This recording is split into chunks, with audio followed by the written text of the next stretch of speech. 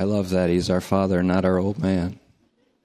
We're supposed to put off the old man, and I do wish all of the fathers a very happy Father's Day. I was thinking of my own dad, and I thought about how there were times when he didn't spare me discipline, and thought of Hebrews 12. We've had fathers on this earth who disciplined us from time to time. And I'm very grateful for that, because he taught me a very, very strong work ethic. And he was, in fact, I rarely saw him in my early years because he was working 3 jobs. But I also thought of God the Father, of course, and our thoughts can't help but fly to the Father of all mercies, and how he didn't spare his Son and freely gave him over on behalf of us all, as Romans 8:32 says, right in the dead target center of Romans is the Lamb of God who takes away the sin of the world. The Father didn't spare his Son, but freely gave him over. And the Son loved us so much that he gave himself over. Same verb is used, because he loved us and he gave himself for us. The Father didn't spare his Son, but neither did the Father abandon him, because God was in Christ. Even as Christ became sin, God was in Christ reconciling the world to himself, not imputing the world's trespasses to them. And we have this ministry, we have this word, we have this message of reconciliation that we're commanded to proclaim. As 2 Corinthians 5:20 says, "For he who knew no sin became sin for us, that we might be made the very righteousness of God in him. And we do not receive this grace in vain and to no purpose." And so it is an opportune time for us to realize that God the Father is the Father of our Lord Jesus Christ. And the relationship between the Father and the Son is a saving relationship for the universe that he created. The very fact that the Son loves the Father and the Father loves the Son is a universally saving significance in itself. For the Father loved his Son, and the Son loved his Father, and he gave himself for us all. The Father delivered his own Son from death by resurrecting him from the dead. He was handed over for our sins, says Romans 4:25. That's the sins of the whole world in 1 John 2:2. And he was resurrected for our justification, and that's the justification of all, as we've seen. Now I want you to see today, we're going to continue a series. I don't know how far we'll get, but off the top of my head, I had 12 points that I wanted to communicate. I might get to one of them, I might get to 8 of them, but I won't keep you here too long because I know you're going to Arby's for a hero. They're pretty good, incidentally, especially the Greek ones. Something about the Greek, I don't know, I just always reading it. 2 Samuel chapter 22. We're going to go to Romans, but 2 Samuel, of all places, 22, that goes right into Romans, the epistle, and all the way through it. 2 Samuel. The subject under Romans, the epistle, is the royal motif, the kingly theme. Psalm 45:1, the psalm writer said, "A noble theme has gripped me. I am gripped by a noble theme. And I'm dedicating this theme to my King. And I dedicate this message to my King, the King of Kings, who demonstrated his royalty by becoming a slave and becoming obedient to the extent of death by crucifixion. Wherefore God has also highly exalted him and lifted him on high as the King of all kings. 2 Samuel 22:50 we'll start with, and it goes through 23:2. Therefore I will praise you, Lord, Yahweh, among the nations. We'll see who's doing the talking here. Therefore, please notice that word. I will praise you among the nations. I will sing about your name. He is a tower of salvation for his king. This Yahweh, this God of Israel, is a tower of salvation for his king. He shows loyalty to his anointed. That's his Christ. Christos. To David and his descendants forever. That's 50 to 51. Now, look where this goes in verse 23, or chapter 23. This is one of the most profound passages of Scripture, and it first was riveted into my soul in the 70s of the last millennium, and it still reverberates there. These are the last words of David. And he said this. This is the proclamation of David, son of Jesse, the proclamation of the man raised on high, the one anointed by the God of Jacob, the favorite singer of Israel, the psalmist. But notice what he says in verse 2, the Spirit of the Lord spoke through me. The Spirit of Jesus Christ, the Messiah King, the royal descendant of David, whose throne would be forever, spoke through David in the Psalms. David's Psalms were the Christ speaking through David. And the Lord Jesus Christ, according to Romans 1:3, is according to the flesh or hereditary descent from the line of Judah, of the seed of David, who is also the Son of God by his resurrection from the dead, declared to be the Son of God by his resurrection. The Spirit of the Lord spoke through me. His word, the Greek logos, was on my tongue. And this also is found in Psalm 18, very significantly. Psalm 18. You can read these on your own. But I want to show you how this royal motif, this royal theme, runs throughout Romans very significantly, starting right in Romans 1:1, where Paul calls himself a slave of the anointed Jesus, the anointed king.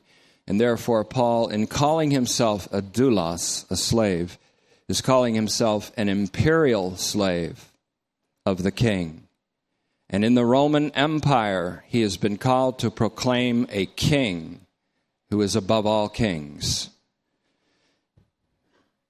Paul's message was not Jesus is king, but Caesar is not. Paul didn't really think about Caesar at all. He simply said Jesus is Lord and King, period, over and out. That's enough. That was controversial enough. Now, it's important to us to recognize RTE, Romans the Epistle. The entire main body of Romans the Epistle is enclosed by what we call an inclusio. It's inclusion, but Latin term inclusio. That means on one end of a script, I call it a flank because I'm using a military analogy of the pincer strategy to interpret Romans.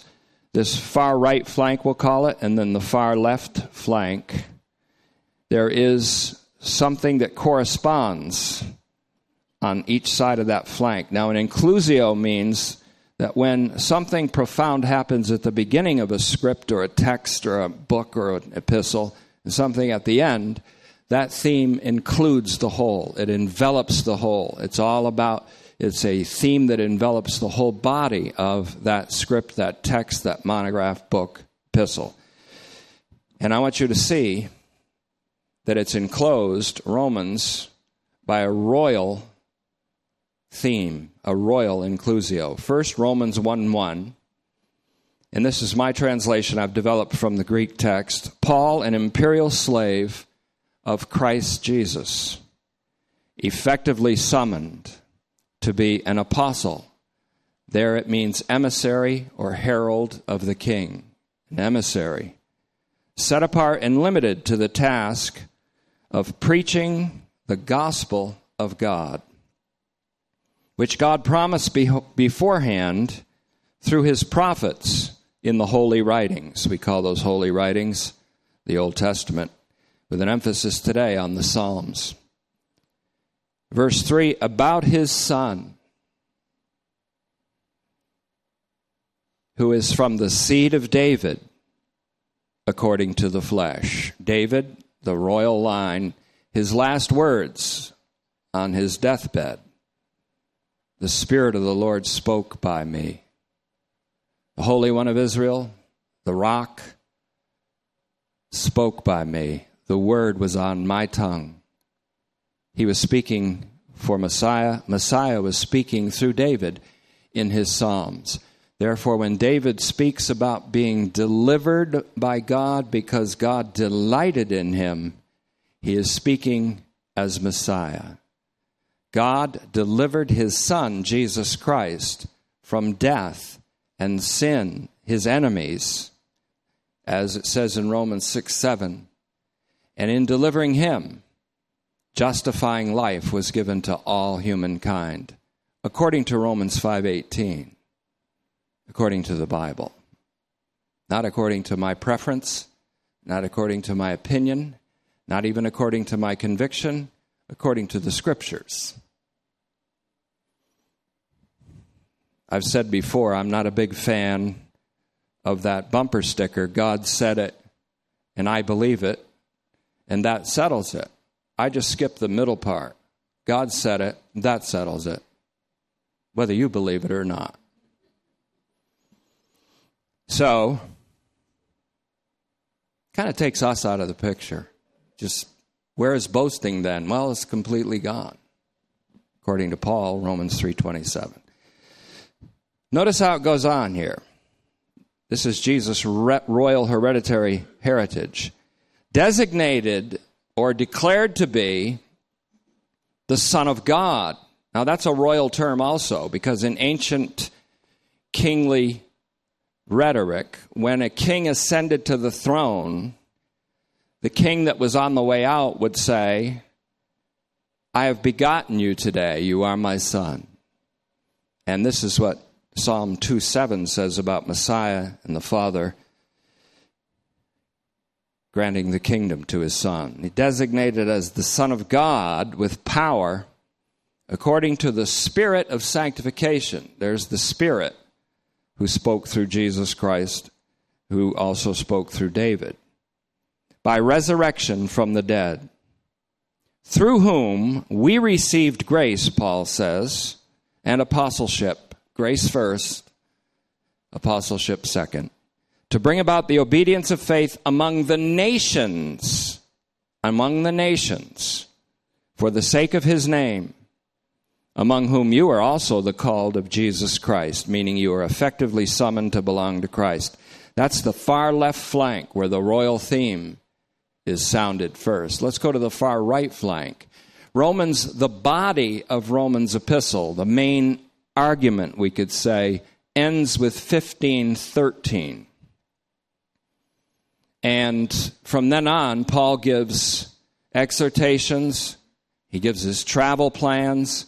He wants to go to Jerusalem, then he wants to come back from Jerusalem after delivering a fantastic offering to the church at Jerusalem, the suffering saints there. He wants to come back through Rome to Spain to preach the gospel. He gives his travel plans. But the main body of the epistle is done with this paragraph starting in 15:7. Paul says, for this reason, receive one another, just as the Messiah, Christ, has received you for the glory of God. Verse 8, for I say that Christ became a minister of the circumcision. When he came, he was a minister to Israel. He said, I came for the lost sheep of Israel.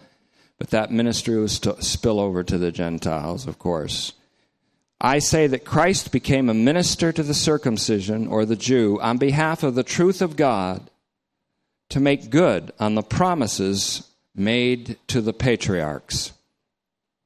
That includes Abraham. The promise that God made to Abraham was an unconditional promise and a universal promise. In your seed, and that seed is Christ, all the nations will be blessed.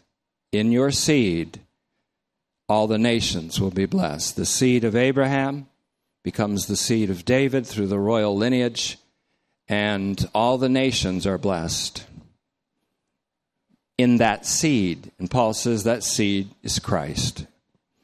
So he became a minister. See, I'm a teacher. I can't help expanding every time I read a verse, so I'll try to short it down here a little bit. And so, verse 9, this is the key verse I want you to consider today. And so that Gentiles, that means the nations, will glorify God for his mercy. As it is written, therefore I will acknowledge you, praise you, God, among the Gentiles, among the nations, and sing psalms to your name. You know what he's quoting there? 2 Samuel 22:50. Who is doing the speaking here? David? No. His greater son, the descendant, Jesus Christ, who leads a chorus of praise to the Father, and in doing so leads all the universe and all that has breath in a chorus that praises God. Psalm 150. So, here it is in 15:9. Therefore I, Christ, will acknowledge you, Father, God the Father, among the Gentiles, all the nations, and sing psalms to your name. Who is the sweet psalmist of Israel? You say David, I say Christ. He's the sweet psalmist. He's the singer, the lead singer. He leads all creation in a psalm of praise to his Father. This happens in 1 Corinthians 15:20-28, which itself is a royal discourse. Because as in Adam all die, so in Christ all will be made alive. Christ is the first fruits in resurrection. And then he is having defeated all his enemies and having God put all of his enemies under his feet.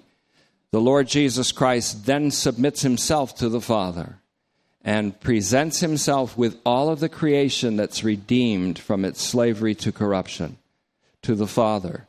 That's followed by a psalm that he leads. And that's why Psalm 150 will teach us the last of the Psalms, speaking of last words, let all that has breath praise Yahweh. The singer, the lead singer, is the Lord Jesus Christ to his Father. Nice thing to think about on Father's Day. So, and again, the scripture says, rejoice, you Gentiles, with his people. Jews and Gentiles together, the nations and the Jews rejoicing together. That's when every tongue praises him in Romans 14:11. Every knee of all people in all of its times genuflects to him. Every tongue professes allegiance to him and says Yahweh is Yeshua. Yahweh is the God who saves in Jesus Christ to the glory of God the Father. Philippians 2:5-11. 1 Corinthians 15:20-28. All of these have royal themed words. But let's continue. And again he says in verse 11, praise the Lord, all you Gentiles, all you nations, and let all the people groups, that's all peoples of all times, praise him. That's Psalm 117, verse 1. And again, Isaiah says, let's bring in the prophets. We brought in the Psalms. We brought in 2 Samuel 22. We brought in, as we're going to see, Psalm 18. He brings in now. Isaiah says, the root of Jesse. David's father was Jesse. It's a royal line of Judah. That's why Revelation announces him. Look, there's the Lion of the tribe of Judah. But when I looked, John said, I saw a lamb. And that's the point. The Lion of the tribe of Judah is the Lamb of God that was slain to take away the sin of the world. The relationship of the Father and the Son, God the Father and God the Son, is universally saving in its significance. That's not my opinion. It's not even my conviction. It's the testimony of Scripture. And you say, well, give us more scriptures. Well, let's go back to 2013 when I started giving scriptures about this. So,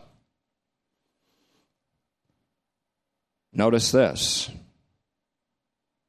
The root of Jesse, the heir to David's throne, will come. That's Jesus. The one who rises, that word rises is a word that means resurrection. The one who rises. And that's the righteous one in Romans 1:17. And that's the righteous one, Jesus Christ. It's the one who lives by his faithfulness, by being raised and by arising from the dead. There's the inclusio. This one, this favored one from the royal line of David, raised from the dead in Romans 1:4, is Christ here in Isaiah 11:10, quoted in 1 Timothy 15. To rule the nations. He rises. He's risen from the dead to rule the nations. What does he say in Romans? Paul said, look, God has done something unbelievably spectacular. His ways are past finding out. His judgments are beyond what you could imagine because they're not damning judgments. They're saving judgments. Because he's taken all the Gentiles, all the nations, he's taken all the Jews, and he's locked them up in one place called unbelief and disobedience. Romans 11:32. So that he might have mercy on all. That's all without exception. So that he might have mercy upon all. He has mercy upon all the disobedient. How does he do this? Through the obedience of the one royal seed, Jesus Christ, who became obedient to the extent of death by crucifixion. It's not my opinion, not even my conviction, but it's the scripture that says through one act of righteousness, all, that means all without exception, not all kinds of, but all without exception, receive justifying life through one man's obedience. One man's obedience. There is none righteous, God said, as he surveyed all of humankind in all of its times, in all of its settings, in all of its cultures. There's none righteous, not even one. And so he sends the one righteous from heaven, whose obedience secures the redemption of the none righteous. Now, watch how this unfolds. It's going to take a while, take a few messages, not just today's.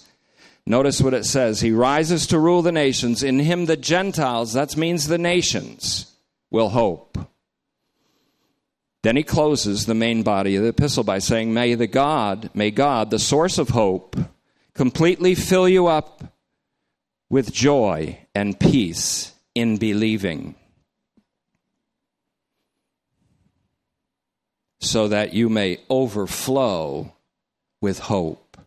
And hope is the confident expectation of universal divine good in this context. Now, it's been noted then, and I've read lots of guys say this, lots of men and women scholars, that the quotation of Isaiah 11:10 in Romans 15:12 forms one half of an inclusio, and I've shown that to you today. And that inclusio envelops the whole body of Romans the epistle. So Romans the epistle is the proclamation of the royalty of Jesus Christ and of his saving significance as God's king. And this shows then that there's a royal motif throughout Romans. It's pervasive throughout Romans.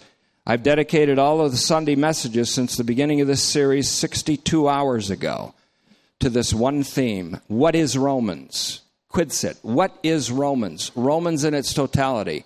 Then Wednesday and Thursdays we gut it out in the verse by verse and the word by word to show it. So what is not readily noticeable, however, is that Romans 15:9, before we even get to 12, Paul quotes Psalm 18:49, which is also in 2 Samuel 22:50. See, my job is to hold all these things together in my mind, which is a miraculous thing today, because I can't even hold together a grocery list of 3 items in my mind. Let's see, there's milk, there's, what was that other thing? But I got to hold all these things together all the time. And that's my excuse for not really being there when people are talking to me sometimes. Sorry. No, it's no excuse. This is a messianic psalm, Psalm 18. I recommend that you read it in keeping in mind David's last words. The Spirit of the Lord spoke by me. That's the Spirit of Christ, the Spirit of the Messiah. So oftentimes when David is saying, I will praise him, he is speaking, it's actually the Christ Spirit, Christ, God, the divine Christ, speaking through him before his own incarnation. And so it has rightly been called, Psalm 18:49, a royal thanksgiving for victory.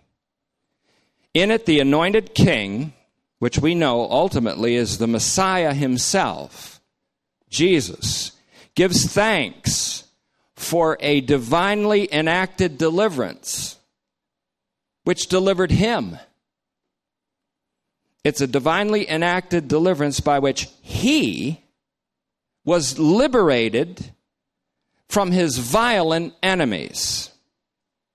Now, one thing the Bible does in the New Testament is it takes all those nations that were violent enemies, peoples, even principalities and powers. It takes all the violent enemies that Israel overcame in the Old Testament, and it personifies those enemies. Those enemies are brought into one focus. They are sin and death. Those are the enemies that God triumphs over. So God does not destroy people when he destroys his enemies. He destroys the hostility. He destroys the enmity. He reconciles his enemies. So he destroys his enemies by reconciling them through the cross. So if while we were yet enemies, God reconciled us through Christ's death, how much more will we be saved now by his resurrection life, which he gives to all of us? The message of grace has hardly been tapped. People talk about grace as if it's some kind of unmerited favor, and they say, I don't deserve. They have no idea what grace is and what grace has done and what God's grace is, and I include myself in that. It is the anointed king in Psalm 18 giving thanks to God for delivering him from his violent enemies. For it's an established truth of Scripture that the Spirit of Christ spoke through David. David said it on his deathbed, his last words. Those violent enemies now are none other than sin, from which he was justified or liberated, as it should be translated in Romans 6:7. The one who died, we've established this in previous messages, the one who died was justified away from sin or liberated from sin as his violent enemy. The one who died is Jesus Christ, according to Romans 8:34. He was justified, meaning God delivered him from his enemies because of his own faithfulness, because of Jesus' faithfulness. And as Psalm 18 is going to show us, he says, He delivered me. He rescued me. It's Christ speaking. He, the Father, rescued me because he delighted in me. How often is that passage quoted in Psalm 18? He delivered me because he delighted in me. He delivered you because he delighted in his Son. That's what it's all about. He delivered me because he delighted in his Son. This is my Son. A voice was heard from heaven saying, when Jesus of Nazareth came to be baptized, a voice from heaven broke through into this dimension and said, this is my Son. In him I am well pleased. We are delivered because God is pleased with his Son. We are justified because God justified and liberated his Son from his enemies. And one thing the king used to do when he was delivered through his sufferings, you know what he did? He gave life to all his kingdom. He gave life to all the people under his rule. Romans 5:18, through one righteous act, Jesus Christ, through his being delivered through death, through suffering into glory, justifying life is given to all. Not my opinion. Not even my conviction. Oh, it is, but that's not the point. It's the Scripture. What does the Scripture say? Romans 4:3. Not what do the Baptists say? What do the Catholics say? What does the Pope say, the cardinals, the monsignors, or the bishops? Not what evangelist so-and-so says on Channel 40. Not what I say as a pastor-teacher. What does the Scripture say? The Scripture says that the King, Jesus Christ, when he was justified by being liberated from his enemies, gave that justification and that life of resurrection to all of humanity. What does the Scripture say? As in Adam all die, in Christ all will be made alive. And there's no playing with that to qualify it by saying all who believe will be made alive. That is blasphemy to even consider that, because it even says that he delivered Jesus Christ because of Christ's faithfulness. He delivers you and me because of Christ's faithfulness. Then he throws in the gift of faith so that we can have confidence that his faithfulness saved us. Now, I like Martin Luther's song that we sang this morning, "A Mighty Fortress is Our God," and you might not like the idea that it was written in a beer hall as a celebratory song in Germany. Probably, I don't know about whether it was Oktoberfest or not, but I don't agree with the so-called Lutheran idea that we are justified by our human act of believing, which isn't really what Luther believed at the end anyways, but he believed that we were saved by the crucified Messiah. And he was told by a mentor of his, you want to know about your salvation, look to the wounds of Christ and see it there.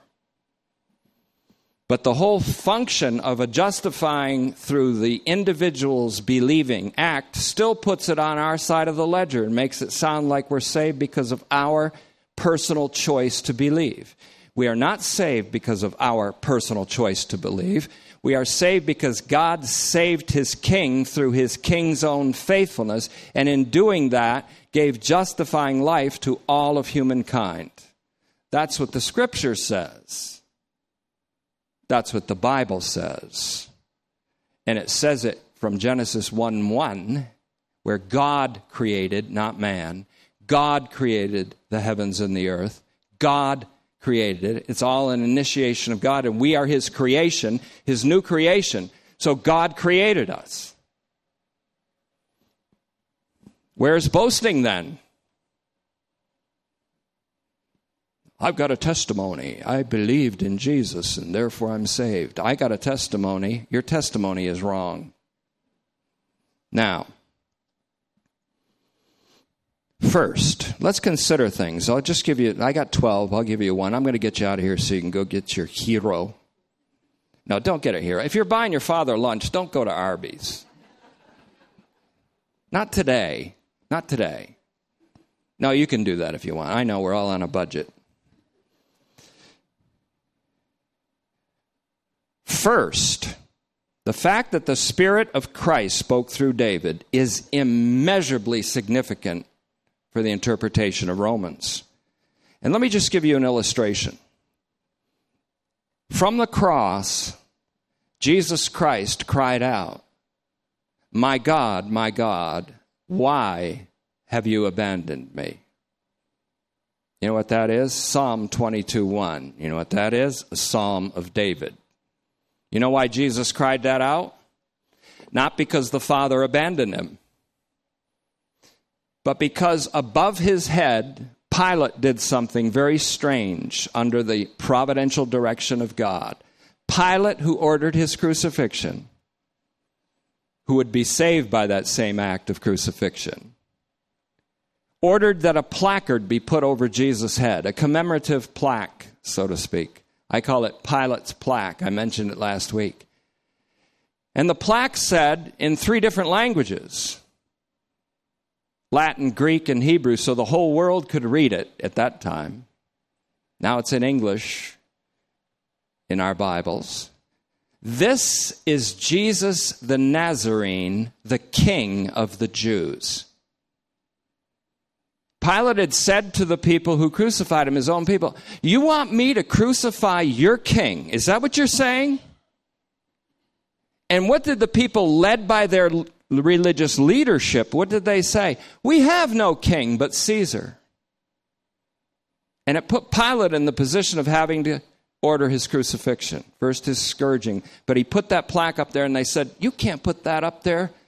Don't you understand? That's going to stir the whole pot of controversy all over again." And Pilate said, "What I've written, I've written." Jesus had over his head, nailed to the same cross to which he was nailed, the proper declaration that he was in fact the King of the Jews. And being the King of the Jews, King of Israel, and God was going to save all of Israel. That's what the Scripture says. God will save all of Israel, even those that crucified him, especially those who crucified him. That's his mercy. Every eye will see him. Doesn't it say that in Romans? Doesn't it say that rather in Revelation? That every eye will see him? Even those that pierced him? And does not it also say in Philippians 2 that every knee will genuflect? Not out of a forced genuflection, but out of praise and worship for his mercy and grace. That every tongue, that's every tongue of every human, in every human head of every human being that's ever lived in all of humanity's times when the coming of Christ occurs, will sing praise to me, says the Lord, as Paul interprets it properly in Romans 14:11 and 12. It's not my opinion. It's my conviction, but that doesn't matter. It's what the Scripture says.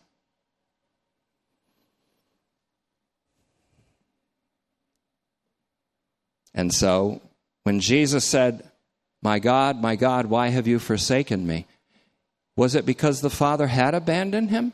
No, because Jesus had already said, and I hope you got this point from hitting it several times in John 8:28.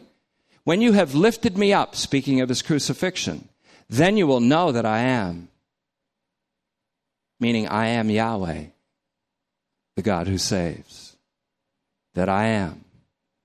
And then he says this, speaking as if from the cross, in 8:29, he says, "My Father has not left me alone. My Father has not abandoned me." As if to say, when I'm on the cross, I'm going to cry out, my God, why have you abandoned me?" But I want you to know the Father has not abandoned me in that moment. Why? Paul understood it, did he not? When he said, God was in Christ, reconciling the world to himself at the very moment when the one who knew no sin was becoming sin. We are saved by the relationship of the Father and the Son and the Spirit. It's a triune salvation. So what was Jesus doing by citing that, by quoting that? He was saying, that placard above my head is true.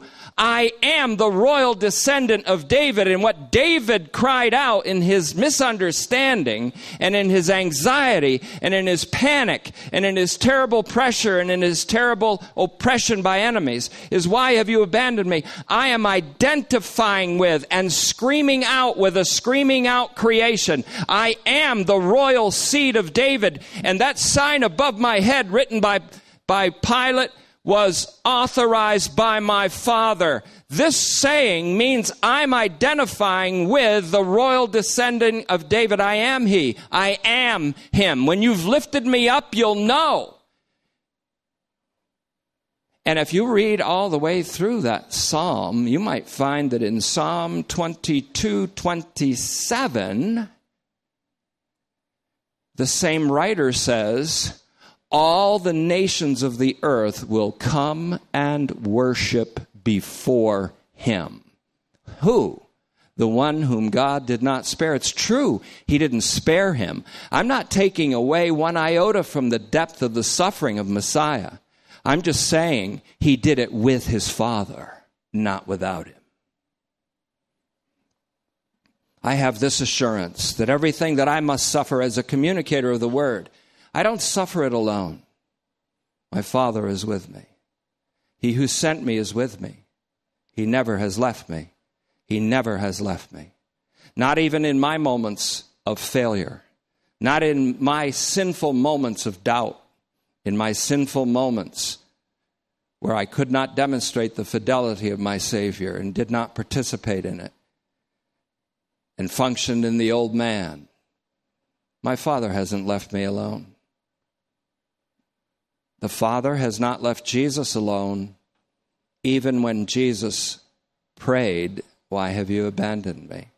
Even while he was being made sin, the Father didn't leave him alone. So what makes you think he leaves you alone in your sinfulness? If it ever happens, of course, I don't assume that it ever has. Maybe you're not like me.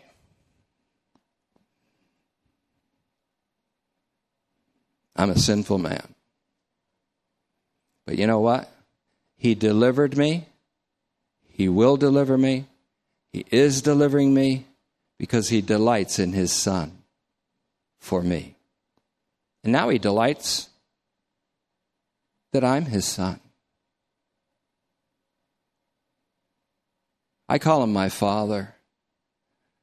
And I have almost every time I speak to him, I say, Father, I just want you to know something that you already know. I'm yours completely.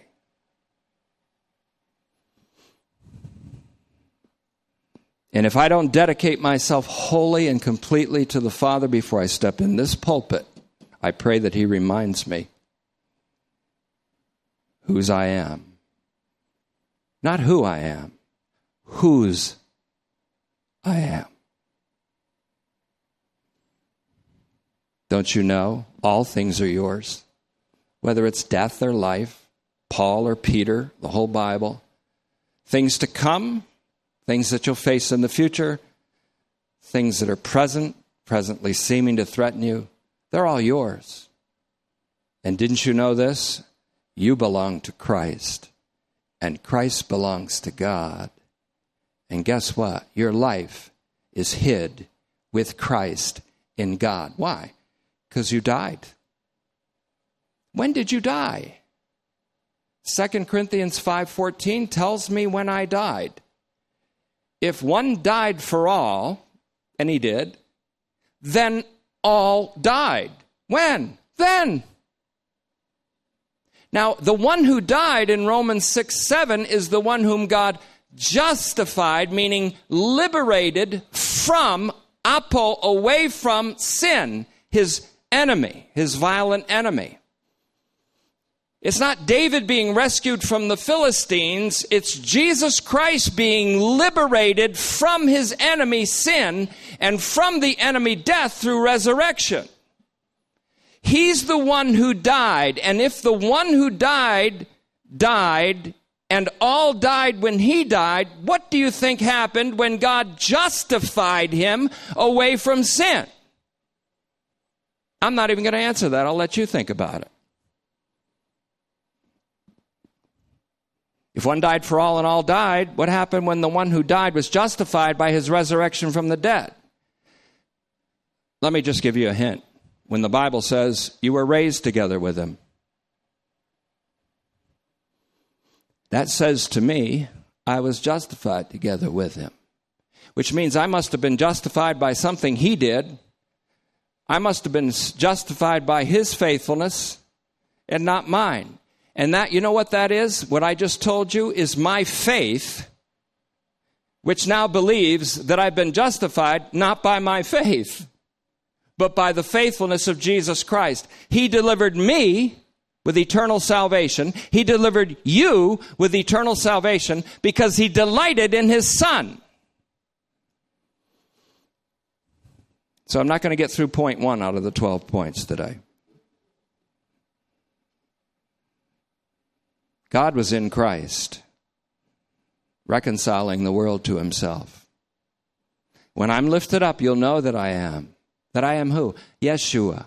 Yeshua means Yahweh who saves. You're going to know. If you want to know God, you can't know him through looking at the stars and the magnitude of the galaxies. You can't know him by looking at the microcosmic world of nucleus, electron, neutron, atom and subatomic particles. Oh, you might wonder who would have created all that. But if you're going to know God, you're going to see him in a crucified man on a Calvary's cross with a crown of thorns and a sign over his head, nailed to the tree with him, King. This is Jesus the Nazarene, King of the Jews.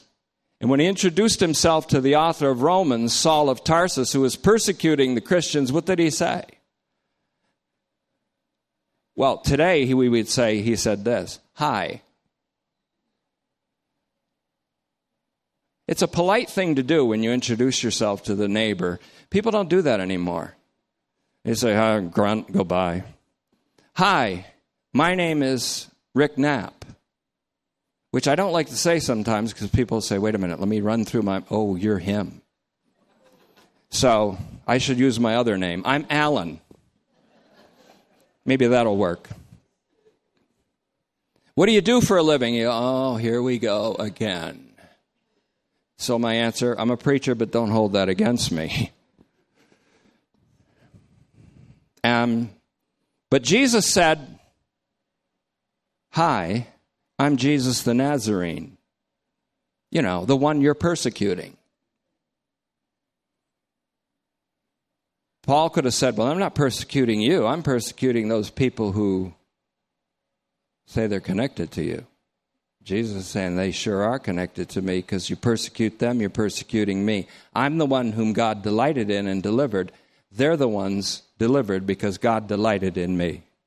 Furthermore, Saul, you enemy, you too are delivered because God the Father was delighted in me. So he takes this guy above all the people on earth. Saul of Tarsus is the guy back then you would have said, oh, he couldn't have saved everybody. What about Saul of Tarsus? What about him? Especially him. God had mercy on me, Paul said.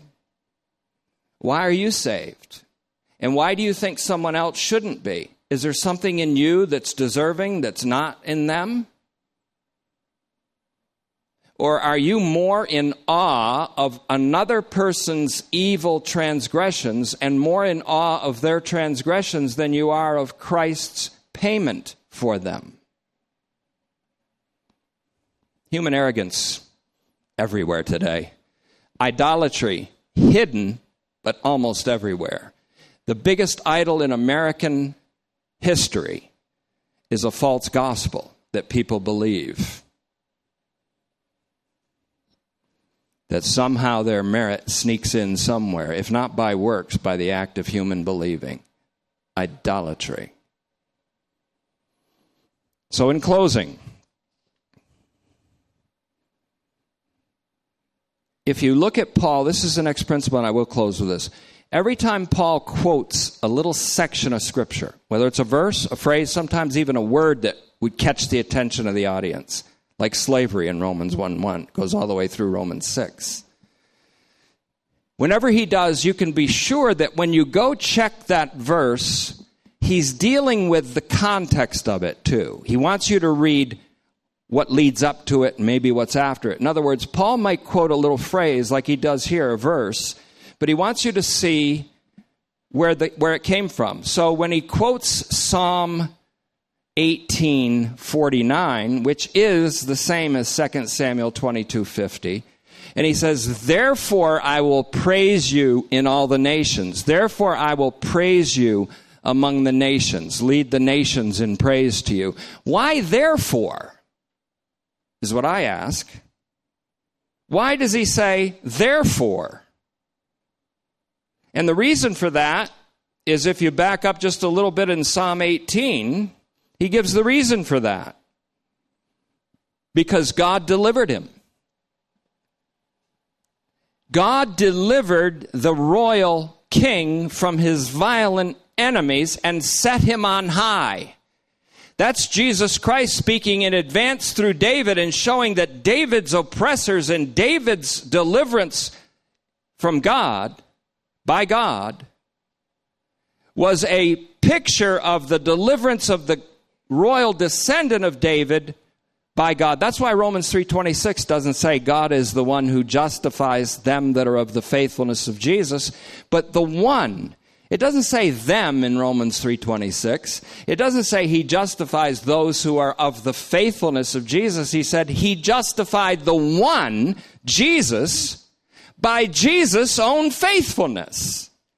And justifying the one who died for all, he justified all. It's done. It's finished, I think, is in the Bible. I think we named the church that. So look what he says back further in Psalm 18. He brought me out to a wide open place. He rescued me because he delighted in me. That's Messiah speaking through David. On his deathbed, he told us this. The Messiah says, he brought me out. What? Out of the tomb to a wide place. What's the wide place? The universe over which he rules as a redeemer. He rescued me from what? From sin. Romans 6:7, having become sin, from death, which is the last enemy put under my feet, he says. Because he delighted in me. Here's your testimony, and it must be. He delivered me because he delighted in Christ. He saved and rescued and justified me because he delighted in his Son, Jesus Christ. It's all about Jesus. It isn't Jesus over here, and Jesus is my friend, and Jesus is my buddy, and he's next to me, and he gives me good things and good presents. If it wasn't for Jesus, I wouldn't have this car. No. Jesus is the reality of who God is in his totality. Jesus is the reality of who all mankind is and who all creation is in all of its redeemed totality. Jesus is all there is. Jesus is the reality of all that is. So, verse 20, Psalm 18. The Lord, Yahweh, the Father, rewarded me. Jesus is speaking. The Father rewarded me according to my righteousness. According to my righteousness. And then he says in verse 25, with the faithful, speaking to his Father, you prove yourself faithful. The gospel of God is all about his Son, and in it is revealed the faithfulness of God, the righteousness of God from faithfulness to faithfulness. Not faith to faith, faithfulness to faithfulness. The gospel is the story of God's faithfulness faithfulness, Romans 1:17, rewarding the faithfulness of the righteous one, Jesus Christ, and therefore rewarding, if we can use that word as something reckoned by grace in Romans 4:4, the whole human race with righteousness, rewarding them because of Christ's faithfulness. The gospel then is preached not so that people will believe and be saved, but so that people will hear that they're saved and wake up to it. Wake up! And Christ will shine on you. Wake up! You're sleeping. Wake up! You're dead. Wake up. You're fighting over politics because you're spiritually dead. You're carnal. You're dead while you're living. You're walking around and making petty issues that the Bible never makes any issue about an issue. You've turned it into irrational hatred and maligning and slander and bitterness and vulgarity and vituperation and envy and all the stuff that happens when an idolatrous gospel has been allowed to start right in the 1700s and lead to this present time. It's time that the real gospel is preached and that the sleepers awake. And that includes a lot of people that go to churches. All right. Now then, let's close. Got halfway through part 1 of 12. Father, what can we say? The word thank you fails. Just fails to do it. So what's reasonable, I guess, is just to present our bodies as a living sacrifice to you, because thank you is not enough. So what seems rational is give our total beings to you and present them to you. Just seems rational. Romans 12:1. I urge you, therefore, fellow born ones of God, that you present your bodies as a living sacrifice to God. That's your reasonable way of saying thank you. Let's not be the 9 lepers who get this wonderful salvation and walk away. Let's be the one that comes back and says thank you by presenting our bodies as a living sacrifice to him. Father, I, in the presence of this congregation, as your one that you've called to preach the gospel among many here, you've set me apart to this purpose. I have not always been totally set apart to it and have been distracted by many things. But in the presence of this wonderful congregation, I present myself to you, Father, making myself afresh available to you at your service, at your disposal. And I do this in Jesus' name. And I do this